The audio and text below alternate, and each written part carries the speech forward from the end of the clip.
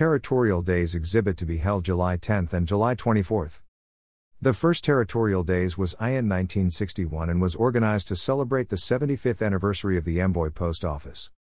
North Clark Historical Museum will present an exhibit featuring Territorial Days celebrations over the years. The first Territorial Days was in 1961 and was organized to celebrate the 75th anniversary of the Amboy Post Office. It was to be a one-time event, but was so well received, it has been held every year since that time, with the exception of 2020. There will also be a summer book blowout planned with plenty of used books for sale in the museum basement. Quilt raffle tickets will also be available for Prairie Sampler, a quilt made by the Kielachi Quilters. This is the annual fundraiser to benefit the museum. The museum will be open on Saturday, July 10th from 11 a.m. to 4 p.m., and Saturday, July 24th from noon to 4 p.m. The address is 21416 Northeast 399th Street, Amboy. The museum is wheelchair accessible and has air conditioning. Admission is free. Donations are welcome.